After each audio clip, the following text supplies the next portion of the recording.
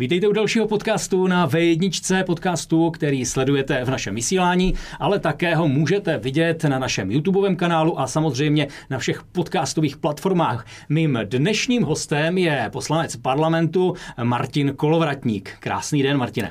Tak dobrý den a snad toho mohu prozradit. Ahoj, Oldo. Teď jsi mi to vzal z úst, já jsem to chtěl říct. My se známe už hodně dávno. Oba dva jsme staří rozhlasáci, nebo mladí rozhlasáci. Mladí, samozřejmě mladí. Proto moje první otázka míří k tomu, jaké to je. Jestli si to vůbec ještě dokážeš na to vzpomenout, protože ty jsi v parlamentu od roku 2013, to znamená, je to nějakých 7 let. Jestli si ještě vzpomeneš na to, jaké to je přejít tu barikádu, postavit se na druhou stranu a přitom ale zůstat srdcem tím, čím jsi byl.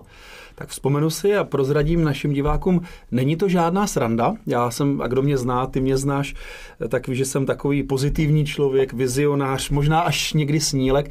A pamatuju si moudrá slova mé ženy v tom roce 2013, když říkala, ale to je opravdu úplně jiný svět a jdeš úplně někam jinam. A já jsem říkal, ne, bude to pořád v pohodě a se všemi budu vycházet, budu dělat věci srdcem, ale logicky nejde to tak. Když člověk skočí do politiky, tak i když dělá věci srdcem a věřím, že dobře, správně, tak logicky ne každý s tím souhlasí. Máš svoje oponenty a jsou lidé, kteří zkrátka vidí svět jinak a jsou najednou na tom druhém břehu. No hlavně novináři z logiky věci a z popisu věci nemohou být přáteli politiků, musí dát kritické otázky, kriticky se dívat na naši práci. Takže pro mě ten přerod byl poměrně těžký, vnitřně si to prožít. Na druhou stranu je pravda, že už to je opravdu 7 let, už je to dlouhá doba a já jsem v tom rozhlase, v tom veřejnoprávním jsem to tehdy počítal, jsem strávil 12 roků a 5 dnů, tak teď začínám 8. rok v politice, no a uvidíme, jak to bude do budoucna. Každopádně, a já se tím netajím, stále používám termín jednoho z kamarádů, někdy z 90. let ještě z rádia Profil pardubického, pamětníci si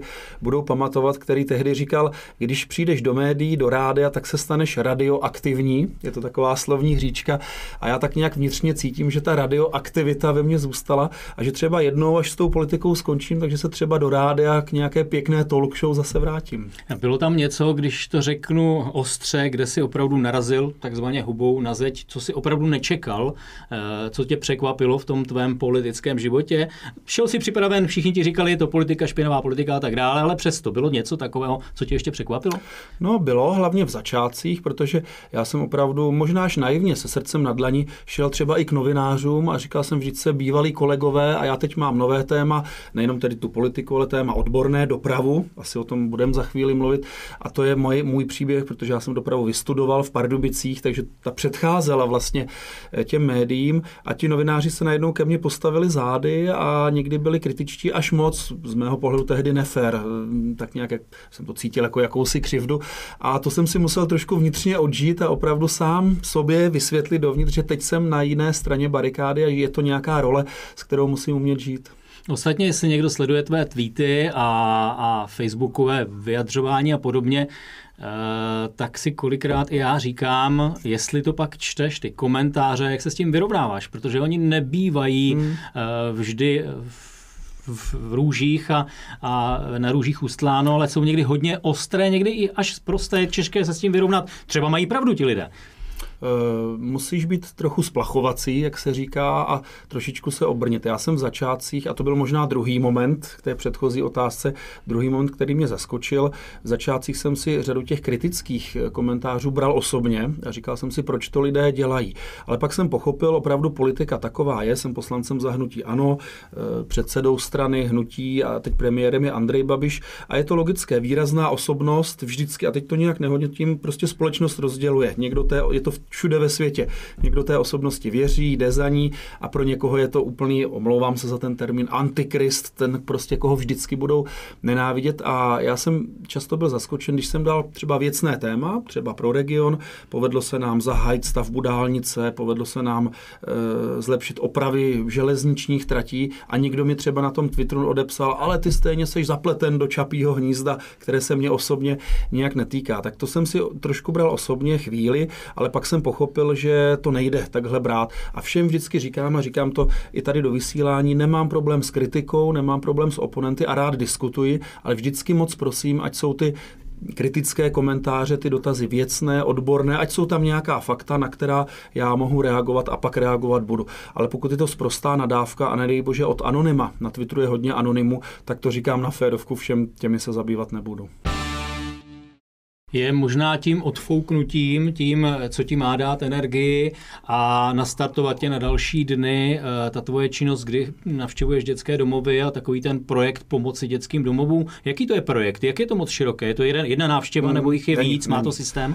Tak za tu otázku moc děkuju a rád to tady v našem vysílání o tom krátce popovídám. Ono to je také provázáno s mojí historií a já si vždycky říkám, i se trochu snažím být jiný politik, nechci dělat věci tak nějak na objednávku nebo prvoplánově. A nemusím se tady tím, každý si to dovede představit, že také mám tým poradců a kolegů, kteří vymýšlejí, radí co nového a jak být lepší než konkurence a podobně. Ale já tyhle jednorázové věci nemám rád. A zrovna ty dětské domovy opravdu vychází i z mé historie a vlastně z té rozhlasácké, o které jsme mluvili před chvílí. A kdo si mě ještě bude pamatovat z vysílání, tak si vzpomene, že už tehdy jsme v té sociální oblasti jako veřejnoprávní rozhlas tady ve východních Čechách hodně pomáhali soukromým dětským domovům, samozřejmě sociálním službám. Já sám jsem zakladatelem společnosti SKP Centrum, což je největší neziskovka v Pardubicích a vůbec v Pardubickém kraji. Takže já tu oblast hodně znám a řekl jsem si, i v politice budu, pokud to bude možné, pomáhat. A to je ten příběh, na který se ptáš. Je potřeba vysvětlit, že my poslanci máme trochu nevýhodu oproti například primátorům, starostům nebo hejtmanům a reprezentantům krajů. Většinou na těch samosprávách ti politici mají jakési veřejné rozpočty nebo rozpočty té samosprávy a po nějakém hlasování z nich můžou udělovat nějaké tyto dotace, dárky a podobně. My poslanci nemáme takové rozpočty, my to opravdu v uvozovkách dáváme ze svého. Ale na rovinu, a já to chápu, jak to vidí občané, ty platy nejsou malé, myslím si, že to každý z nás může dovolit, takže já sám dlouhodobě pomáhám například školákům sportovat, pardubickým školám vždycky při půlmaratonu. Dám, a na to mohu říct si nějakých 20-25 tisíc na sportovní náčiní 5 pardubickým školám, které běží lidový běh. Pomáhám v Pardubicích skautům s rozvojem jejich klubovny. No a tohle byl příběh, který na to navázal v dětské domovy v našem kraji. Máš nějaký blíž srdci dětský domov, nebo kde to všechno začalo, nebo nechceš dělat rozdíly, dáváš si trošku nadhled? Vlastně oboje. Ono to celé vzniklo opravdu v Pardubicích, zase kdo mě zná, jsem pardubák, patriot, propaguju pardubický Pernštejn, teď se omlouvám, jestli dělám reklamu v televizi, ale já jsem velký patriot a opět historicky jak z rozhlasu, tak z Rotary klubu, jehož jsem členem, mám nejblíže k tomu domovu v Pardubicích. Takže tam to celé vzniklo a to byla opravdu náhoda, že paní ředitelka toho pardubického děcáku dala na Facebook veřejně takovou výzvu, bylo to někdy v půlce dubna, že chce zkusit sílu sociálních sítí a ten příběh byl o tom, že děti v té krizi, která teď ještě vlastně pořád pokračuje, v těch dětských domovech nemohou chodit do školy, na kroužky jsou tam vlastně zavřené a potřebují se vybít nějak, potřebují sportovat a mít nějakou pořádnou náplň a oni scháněli trampolínu. A ona to zveřejnila v pátek někdy kolem 5. večer, když jela z práce a když přijela domů, tak v 6-7 už měla vybráno na 2. Ta síla byla ohromná. Já jsem jí v sobotu ráno volal, tak jsme si o tom povídali. Ona říká, no trampolína je jedna věc, ale my potřebujeme badminton, míče, spoustu dalších věcí. A v tu chvíli, když jsem ji poslouchal, tak si říkám, no ale to je jeden dětský domov, ale v krajích máme mnohem víc a tam to bude stejné.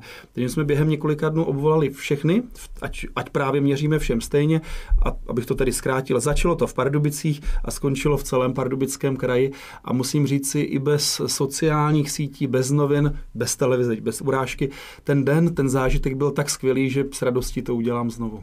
Já se právě ptám proto, protože jsem několikrát, ale taky jsem navštívil dětský domov a zrovna tam ti šéfové, když ukazovali, v čem tam ty děti žijí, tak já jsem si vzpomněl, v tomhle přesně jsme my chodili se mít na záchod, tam to bylo úplně stejné. Oni říkají, politici nám tady promenádují, politici nám slibují, ano, něco donesou, ale to, co by se mělo zlepšit, jde strašně pomalinku stuha.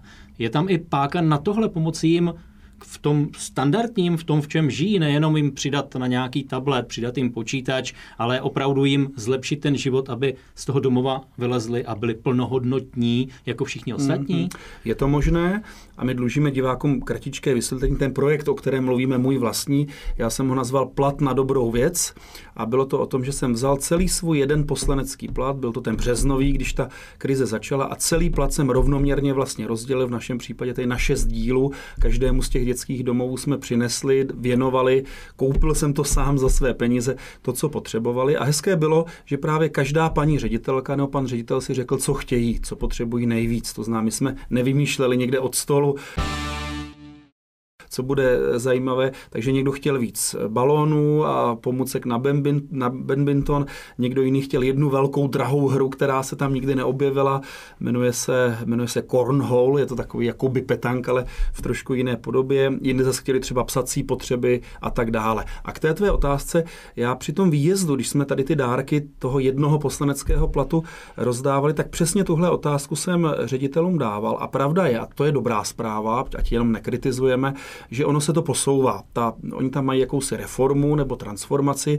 Postupně je snaha změnit tu organizaci tak, aby děti nebydlely v jednom ústavu, v jednom ošklivém, anonymním starém domě, ale byly třeba v jakýchsi menších rodinných takových skupinkách, aby lépe poznali ten běžný život a pomaličku to jde. Ale myslím si, že v tomhle by ten zřizovatel, což je ve většině případů kraj, právě krajská samospráva, mohl být mnohem více aktivní, mnohem více, řeknu, energický a třeba za sebe tady mohu slíbit, že pokud já dostanu jednou do budoucna tu příležitost, tak určitě tohle pro mě bude velmi silné téma, jak tu reformu těch dětských domovů uspíšit a zlepšit nejenom tedy těmi jednorázovými dárky, ale celým prostředím, aby ty děti zkrátka, když jim bude 18, byly připravené do života a byly schopné být samostatné, krásně, normálně žít a začlenit se do normální společnosti a třeba ty bolístky, které v sobě mají, tak aby byly co nejmenší.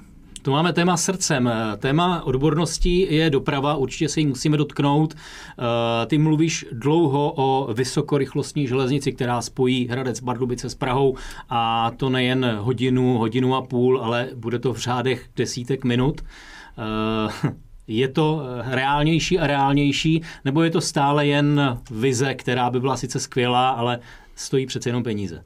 To byla teď správná kritická otázka na tělo, ale za tímhle projektem si stojím a vydalo by to na samostatný pořad. Velmi jednoduše, my jsme o tom dlouho přemýšleli a plánovali, jak ty vysokorychlostní tratě udělat, aby nebyly extrémně drahé a aby fungovaly. A řada kritiků nám říká, no vždyť my jsme malá země, než se to rozjede, tak se to zastaví. Dávám jim za pravdu a proto chci velmi jednoduše vysvětlit, my tu nebudujeme nějaké Shinkanzeny nebo maglévy, takové ty super moderní tratě nebo vlaky, které známe z Japonska nebo Číny.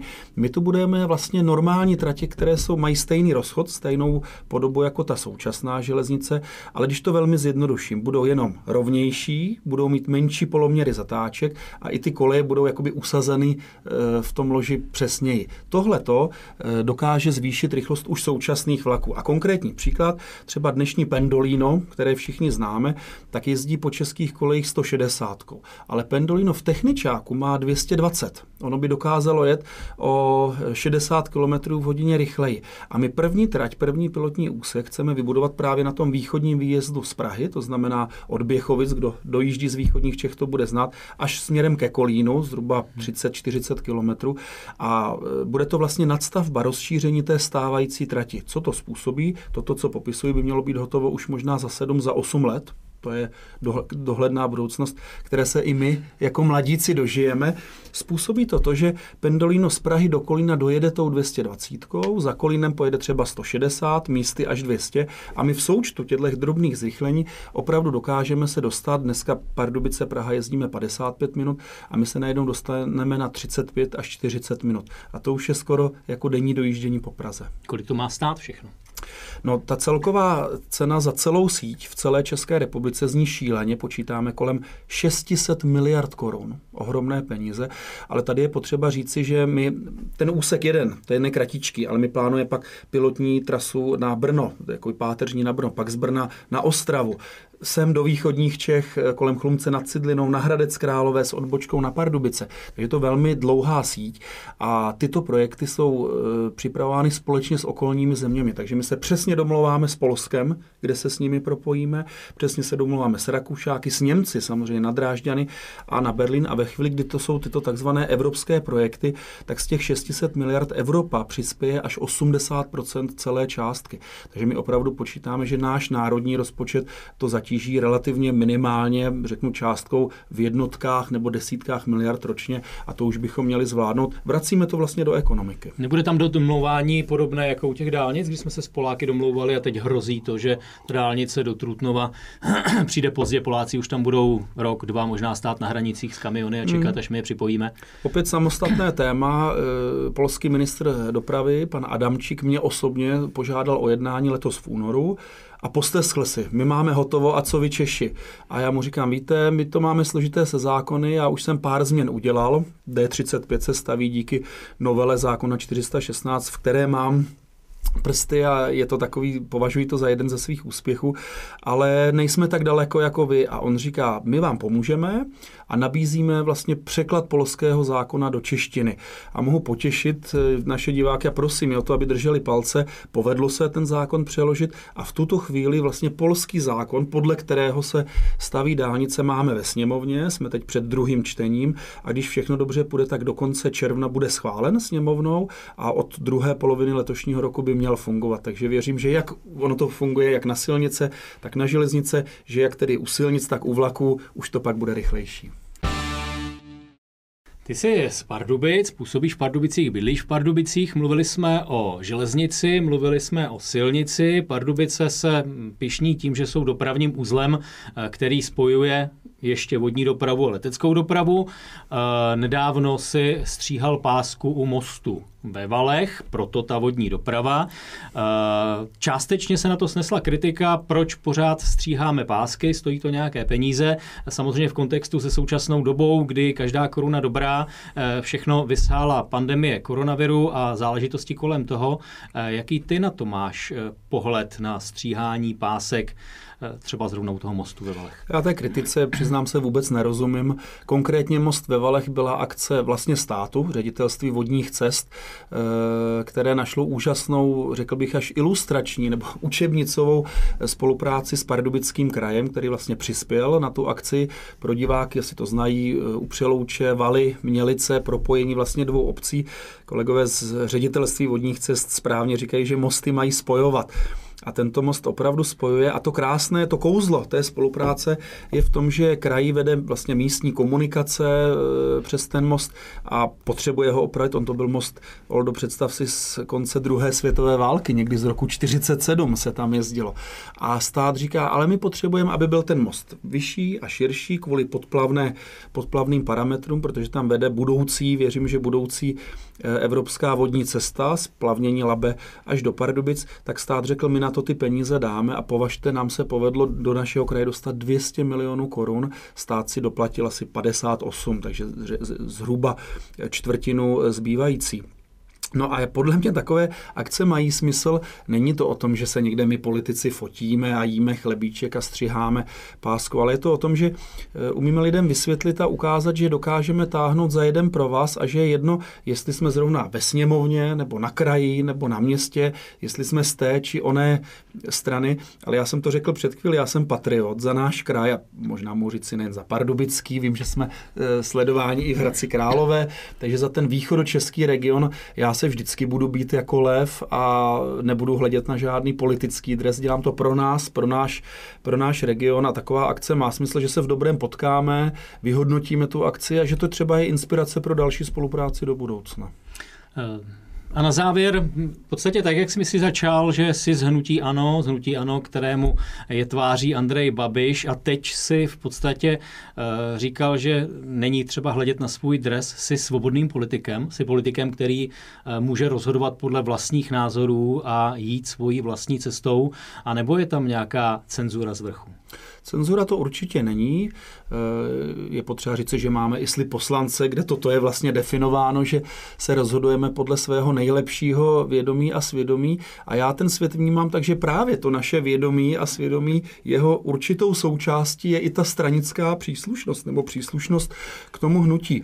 My řadu věcí diskutujeme, hádáme se o nich a přál bych to divákům občas vidět, když máme ty takzvané poslanecké kluby, vždycky před týdnem sněmovny, bude to zrovna zítra dopoledne, tak tam diskutujeme, ale já mám rád ten pohled na svět, že o tom je demokracie. Takže, a mohu být konkrétní, já jsem třeba koaličně nesouhlasil se zavedením karenční doby, já se netajím tím, že jsem více pravicový politik, ale zavedení karenční doby bylo velmi, řeknu, důležité přání nebo požadavek koaličního partnera, sociální demokracie a ten názor na poslaneckém klubu nakonec zvítězil většinově, tedy proti mně a to jsem respektoval. To znamená, já svůj názor říkám, bojuji za něj, někdy vyhraju, ale když prohraju, tak vím, že jsem členem nějakého týmu a respektuji to, že většina vyhrála. A o tom si myslím, že je demokracie. Martin Kolovratník, poslanec Parlamentu České republiky, byl mým hostem v dnešním podcastu na V1, podcastu, který sledujete nejen v našem vysílání, ale také na našem YouTubeovém kanálu a na podcastových platformách. Martine, díky za návštěvu v našem královéhradeckém studiu. Tak já děkuji za pozvání a přeji krásné dny.